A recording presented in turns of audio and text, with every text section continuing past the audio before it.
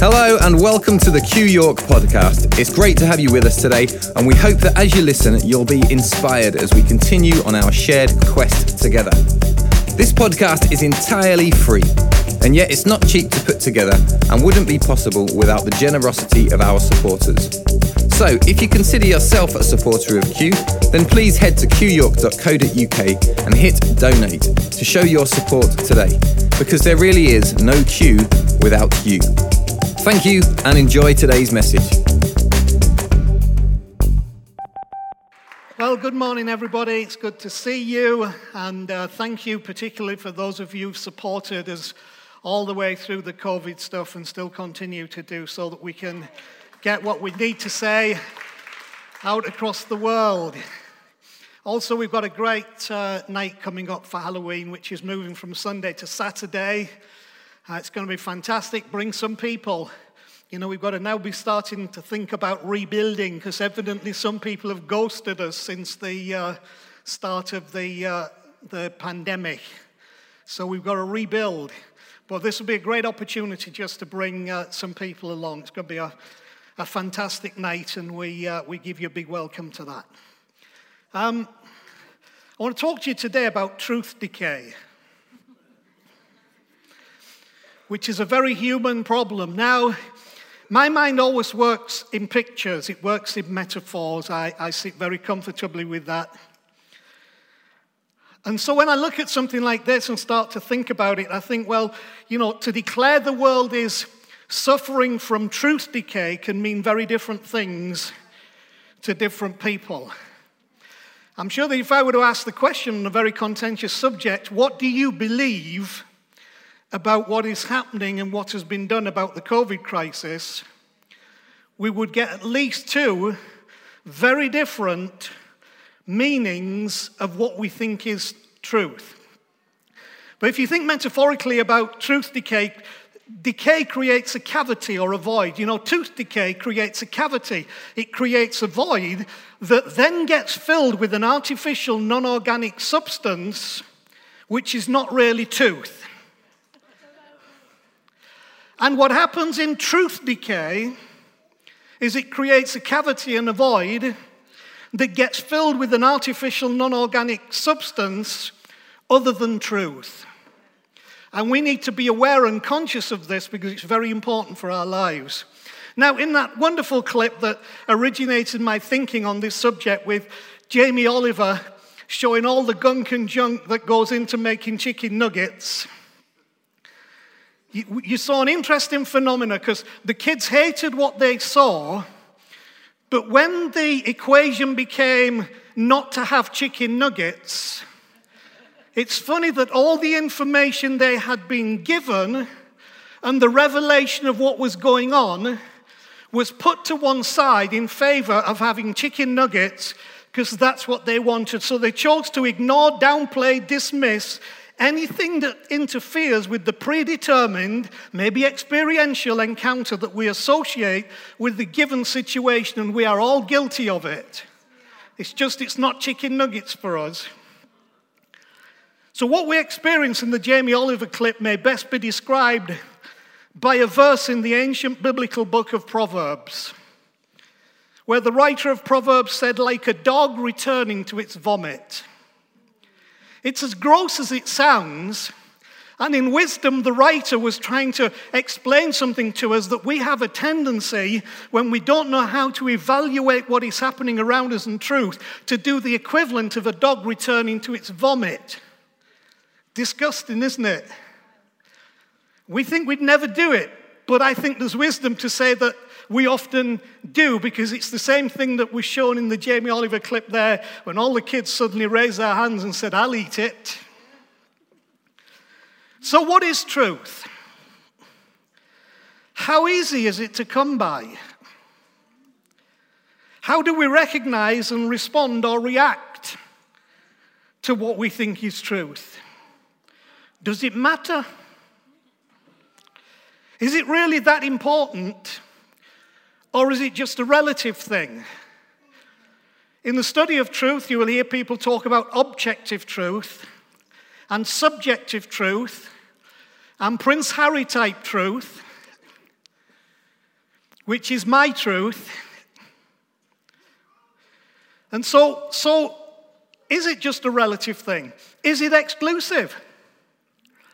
See, the way I was raised, nobody said it was, but I was raised to believe that what we believed in our commitment to our faith was exclusive.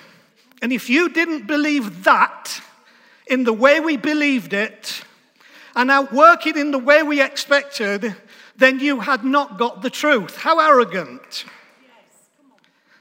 Even in the account of the trial of Jesus, which you can read in the book of John, when he is interrogated by the Roman governor, Pontius Pilate, Pilate said to him, "What is truth?" I think it was a genuine question. I think he was trying to make sense of what he was faced with.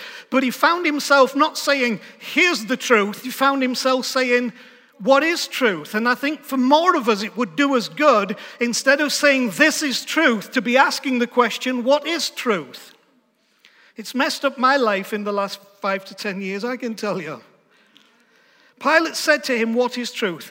And to summarize the rest of that verse, by his measurement of truth, he says, "I find no fault in him."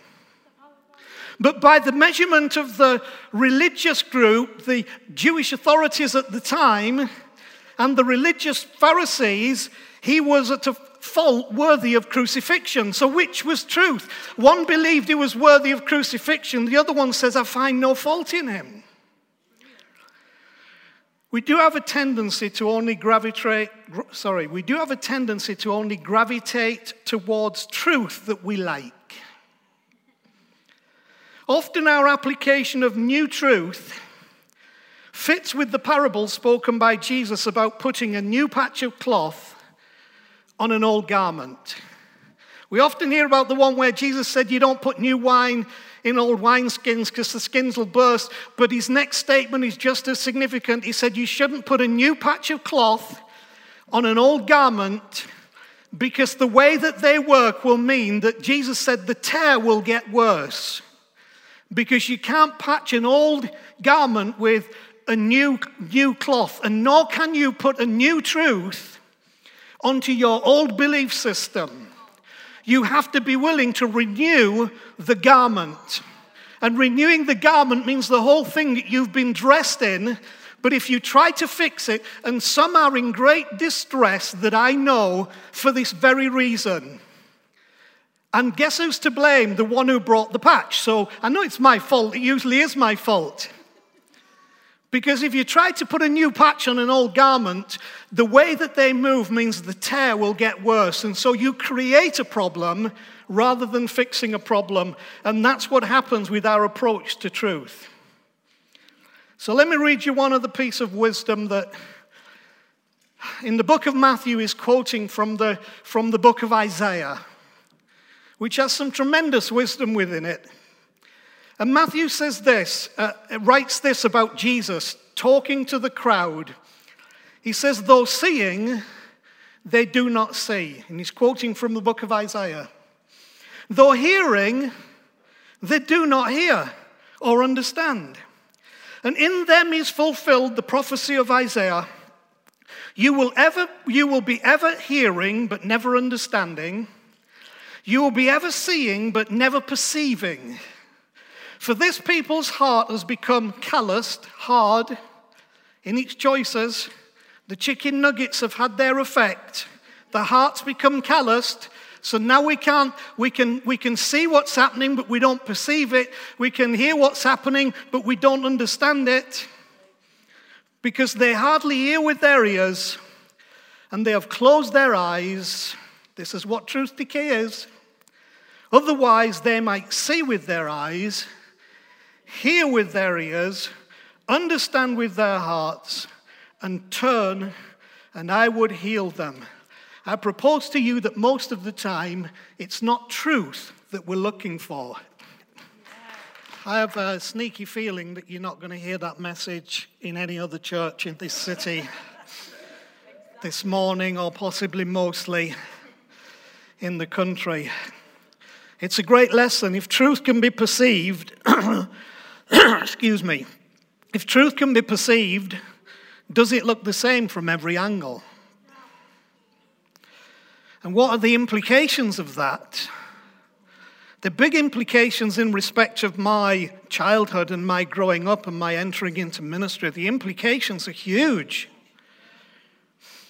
Because I believe that truth was only revealed from one perspective and one perception.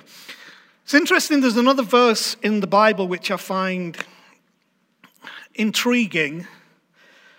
And it's in a classic part of the scripture that evangelicals particularly are very familiar with. In John 16 and verse 13 it says, "But when he, the Spirit of truth, comes, he will guide you into all truth." But you see, if you look at this a little deeper and stop getting all, I understand the statement I was told, the truth is not a thing, the truth is a person. It's like, yeah, but now explain that to me. Oh, well, I can't. The truth is just a person. Meaning Jesus is the truth because he said, "I am the way, the truth, and the life," which I'll deal with in a moment. But can't explain any further than that. So there are many things about truth that the sound of them and the ability to repeat them are very simple, but actually you have no idea what you're talking about. And so in this verse it's interesting because it says, "But when," now you only say when if something's not present that is going to be present at some future time. When he, the Spirit of truth, so there is a Spirit of truth, this would suggest, comes, he will guide you into all truth. Now here's what you have to accept from the words of Jesus. Then at that point, they had not been guided into all truth, despite the fact that Jesus was physically present with them, talking to them, teaching them, and doing what he did best. But he was even saying, as they looked at him and listened to him, there needs to be a guiding into all truth. In other words, this is not all truth. This is truth, but it's not all truth. And I use that from Scripture because people say, what does the Bible say? That's what the Bible says. So how we approach this subject of truth is important.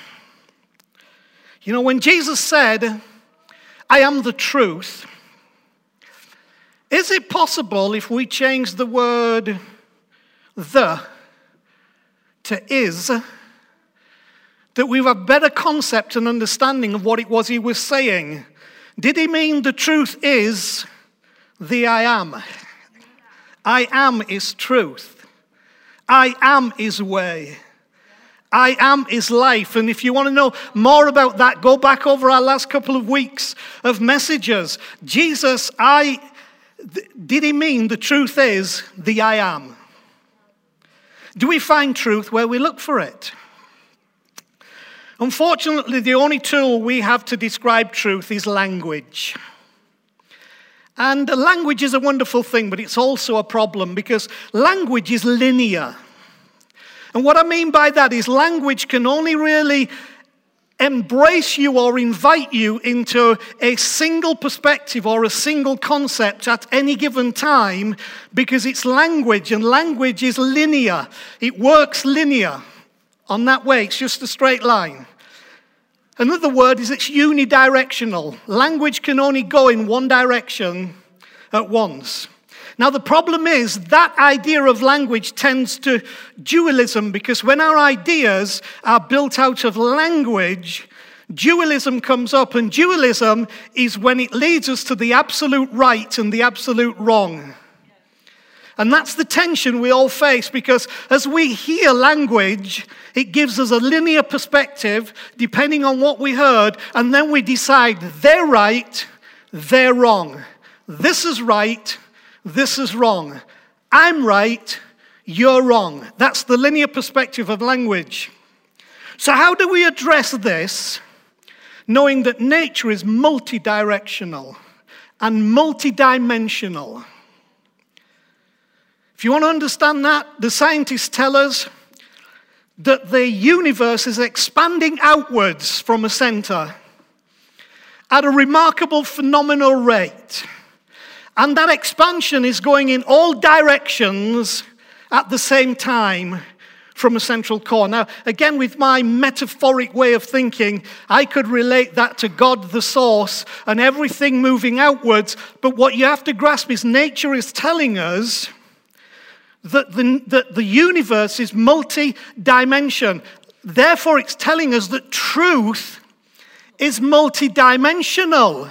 It goes off in all directions at the same time and is consistently moving outwards and creating more and more. And you cannot bring it into one thing. You have to let it be what it is. So maybe we need to acknowledge that what is true is linear, because we saw something, heard something, had an experience, so that's right, that's wrong, you should, you shouldn't. But also to acknowledge that truth is multidimensional. So what is true is linear.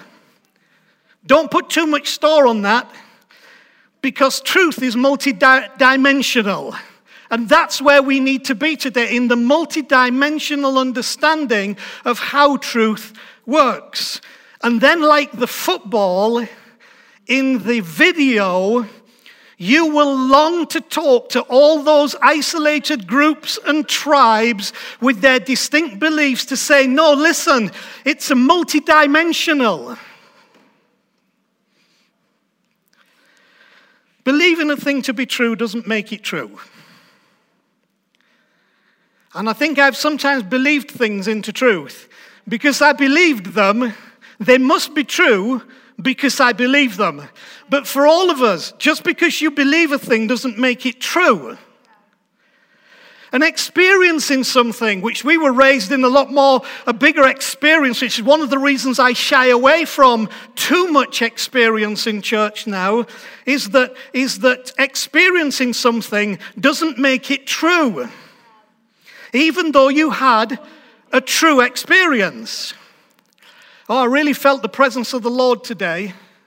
That means, where was the presence of the Lord yesterday? And where will it be tomorrow?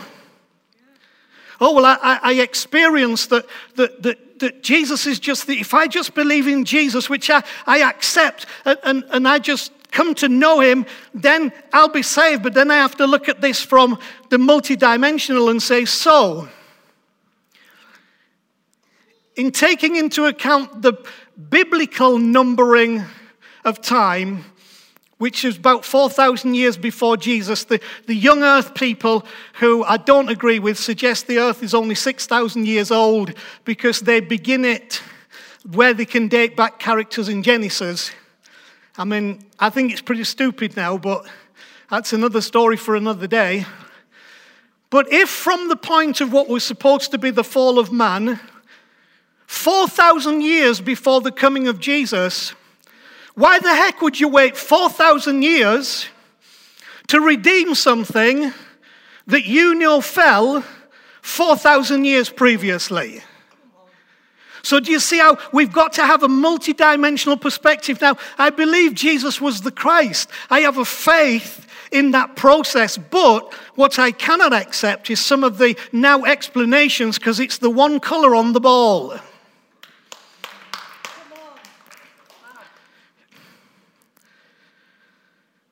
So maybe we need to acknowledge then this multidimensional perspective. And in the context of experiencing, there is an actual process of study for that, for experiences. It's called phenomenology. Now, I'm not making... Thank you, Georgia. I'm not making this up. I didn't invent that word.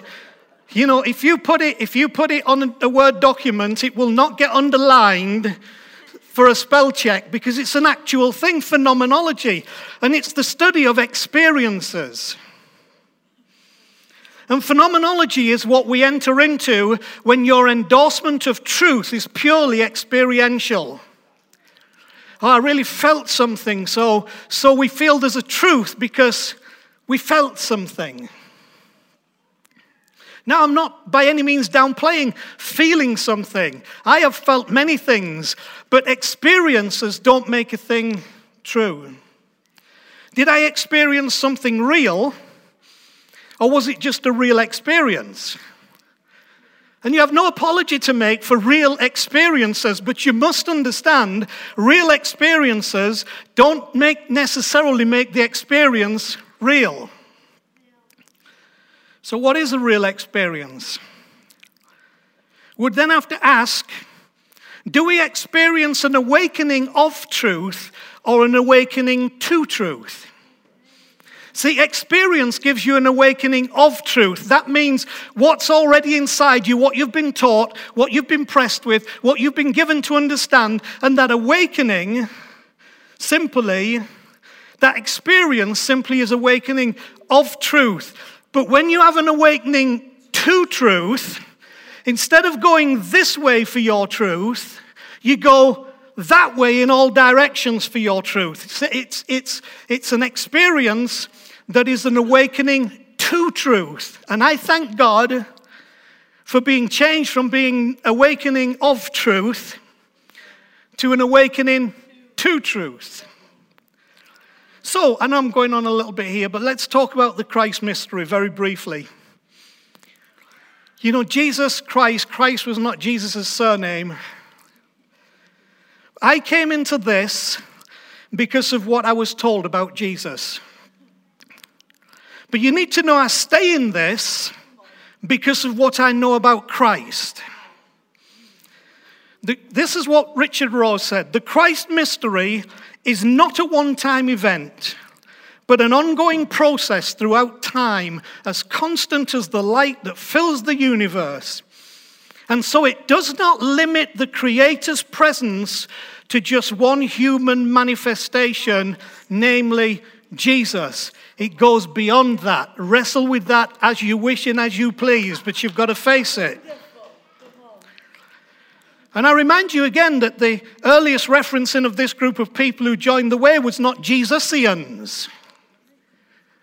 It was Christians, because they'd caught something, a revelation beyond just the human manifestation. So let me finish with this. If our grasp of truth can be affected by the presence of certain conditions in our lives, what are those conditions? Okay, so following on from my last section, may I say, for those of you that are interested in it, I am a Christ follower and I am a Christ lover. That is not in question. But when we look at trying to answer the question we asked previously, we have to take into account that the two main conditions that affect our grasp of truth are cognitive dissonance, and that's engaging in actions that help minimize feelings of discomfort when faced with conflicting beliefs, values, or attitudes. So we don't like to feel uncomfortable, so cognitive dissonance makes us engage in things that stop that feeling of discomfort. So if new truth makes us uncomfortable, cognitive dissonance will dismiss the truth because we don't like the feeling of the new truth that we're having to engage with. And then the second one is confirmation bias, which is the video that we've just seen. And confirmation bias is accepting information that reinforces a predisposition, existing belief, or attitude. It's interpreting information only in ways that support a presupposition. And as human beings, because of truth decay, we are very guilty of that. Even very early in the present crisis, most of us will have leaned one way or the other in terms of what was being given as information, what the action was. And the truth is then, what we do from that point is that we interpret all the information we receive to support the presupposition that we have. And that starts to get nasty, doesn't it? And this is very, very true in religious life, in church life. And Christians are extremely guilty of this. Well, I would say Jesusians are extremely guilty of this. So how much of what we think is truth is shaped by the social construct created by the majority? One of my great issues, because of looking at social sciences and social behaviors, is how you can consolidate an idea as truth simply by using the weight of majority. Well, if everybody believes it, but you see, because as human beings, mostly we are vulnerable to the strategies that cause us to take the least path of resistance, we can easily create a majority, and then the idea is this must be true because the majority say it's true. I could go into my biblical background here and show how every time the majority was believed in the Bible, it was wrong. And some of you know what I'm talking about. So we get this issue that's shaped by social construct. And this can be the wider majority, as in like everybody, or it can be the majority within our socio-economic group. You know, well, you're a working man, you must vote Labour. That's what I was told as a boy when I started work. You're a working man, you must vote Labour. Not to vote Labour is to betray your roots. Now, what I believe or don't believe about that is simply illustrating to you how what we think is truth is shaped even by our socioeconomic background. And of course, religious groups, you know, that's been my whole life. Religious groups are terrible for this. That letting what we think is truth be shaped by the construct created by the group. And so actually you never resolve the idea of truth decay because you're always self-confirming your own truth. Now, sociology and psychology would suggest our desire to engage with truth stops at the point where it meets the need we're presenting.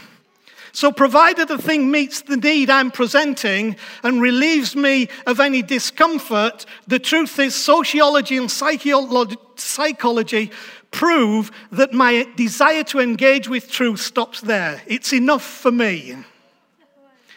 But there is no such thing as it's enough for me in the multidimensional world of real truth. And we have to engage it not just because it meets our need, but because it goes beyond that in a wider understanding. So if you're seeking the truth, then what you don't know is more important than what you know. That's how I can tell a truth seeker from somebody who has confirmation bias, cognitive dissonance, and is not moving any further. Because if you're seeking the truth, what you don't know is more important than what you know. And it takes a lot of humility for us grown-up people to acknowledge and accept there's more that we don't know than there is than we know. I've been raised in church, trained in scripture, preached most of my life, but I've come to the point to admit about God, there's more that I don't know than what I do. See, because what you think you know, well, I know that I know this. What you think you know stops you pursuing what it might be that you don't. I know that this is the way. I know this is the answer. I know this is the description of God. And the problem is, as I've said, that stops you pursuing what it might be that you don't know. Truth does not accommodate belief. Belief has to accommodate truth. Now, what we felt is God looked at what we believed and he accepted that as truth. But truth doesn't accommodate belief. Belief has to accommodate truth. So for all of us, we have to be willing to change our belief in order to accommodate truth. Now, here's the thing. If you don't want to change your belief, you cannot accommodate truth, because truth will always make you change your belief. So it has been said, a lie can travel halfway around the world before the truth has put its trousers on. Pants for you Americans. So where does that come from? These token statements that we get in society, they all have a basis in reality that made somebody decide to use those linear words to try and explain what they were feeling. A lie can travel halfway around the world before the truth has put its trousers on. What kind of lies is that referring to? It's referring to the ones that appeal to our confirmation bias because they relate to our need for security, certainty, belonging, and meaning. And either the trusting, compliant side of our nature comes out, or our skeptical, defiant one. Now, just for your amusement, I like to walk and think. So as I'm walking and thinking, I put notes on my phone. And being an iPhone user, I talk to Siri. Hey, Siri. And so I put my notes into Siri, which I find Siri's rubbish, really. So I put this note into Siri about, that a lie can travel halfway around the world before the truth has put its trousers on. This was Siri's version. Ali can travel halfway around the world before the truth has spotted trousers on.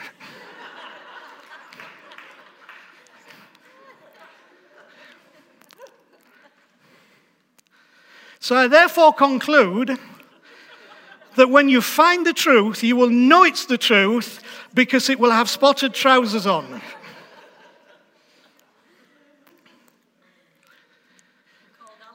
Yeah, and called Ali. So let me wind this through. Cognitive dissonance and confirmation bias evidence their presence in something we came to denote as tribe over truth. I will believe what the tribe says rather than what the truth is, because we believe the tribe has all truth and the tribe doesn't have all truth. So we become defensive of whatever that tribe may be.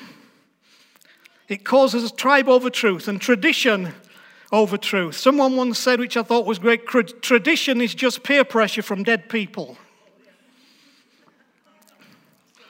Okay, so here we go. According to a 19th century legend, truth and lie meet one day. Lie says to truth, it's a marvelous day today. Truth looks up to the skies and sighs, for the day was really beautiful. They spend a lot of time together, ultimately arriving beside a well. Lie tells truth, the water is very nice, let's take a bath together. Truth, once again suspicious, tests the water and discovers that it indeed is very nice. They undress and start bathing. Suddenly, lie comes out of the water, puts on the clothes of truth and runs away. Furious, truth comes out of the well and runs everywhere to find lie and to get her clothes back. But the world, seeing the truth naked, turns its gaze away with contempt and rage. The poor truth returns to the well and disappears forever, hiding therein its shame. Since then, lie travels around the world dressed as truth, satisfying the needs of society, because the world, in any case, harbors no wish at all to meet the naked truth. Jesus said memorably in direct challenge to his listeners' version of truth, "But you will know the truth, and the truth will make you free." That's the power in truly knowing the truth. It makes you free. It forces freedom on you. So there can be no freedom in the absence of truth. We can be in bondage to true because we've never grasped what it means to take hold of truth, that multidimensional thing. So are you suffering from truth decay?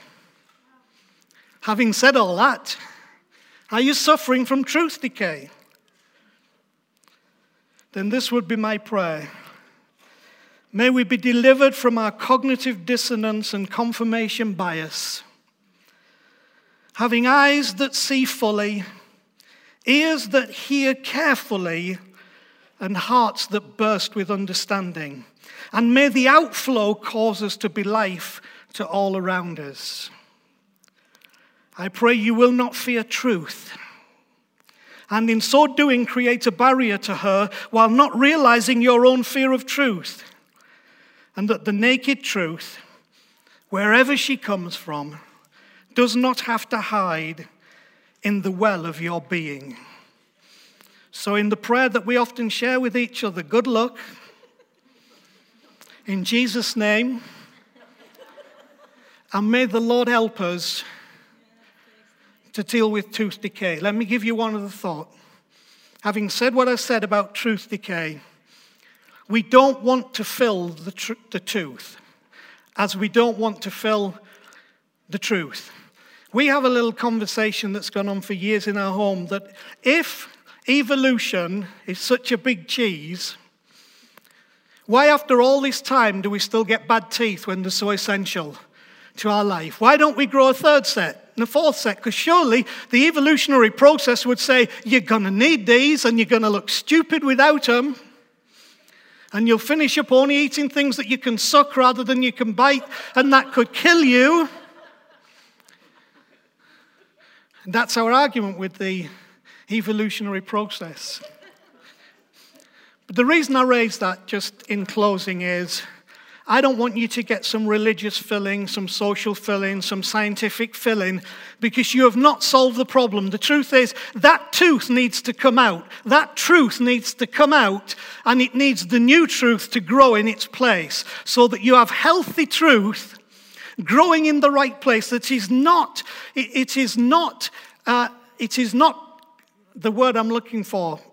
It is not substituted, and it is not added to by some kind of filling we put in to make what was decaying in the first place last longer, is what I'm saying to say.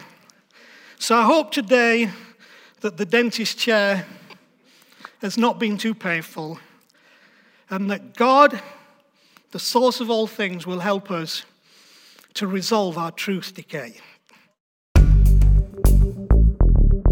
Thanks for listening to another Q York podcast. If you've been inspired by what you've heard today, then why not email us at info@qyork.co.uk and let us know who you are and where you're listening from. We love that you're listening to us, and we'd love to hear from you too. Did you know you can also watch all of the talks from Q on our YouTube channel? Just go to youtube.com/Q Church York. We look forward to having you with us again soon. Until then, enjoy the quest.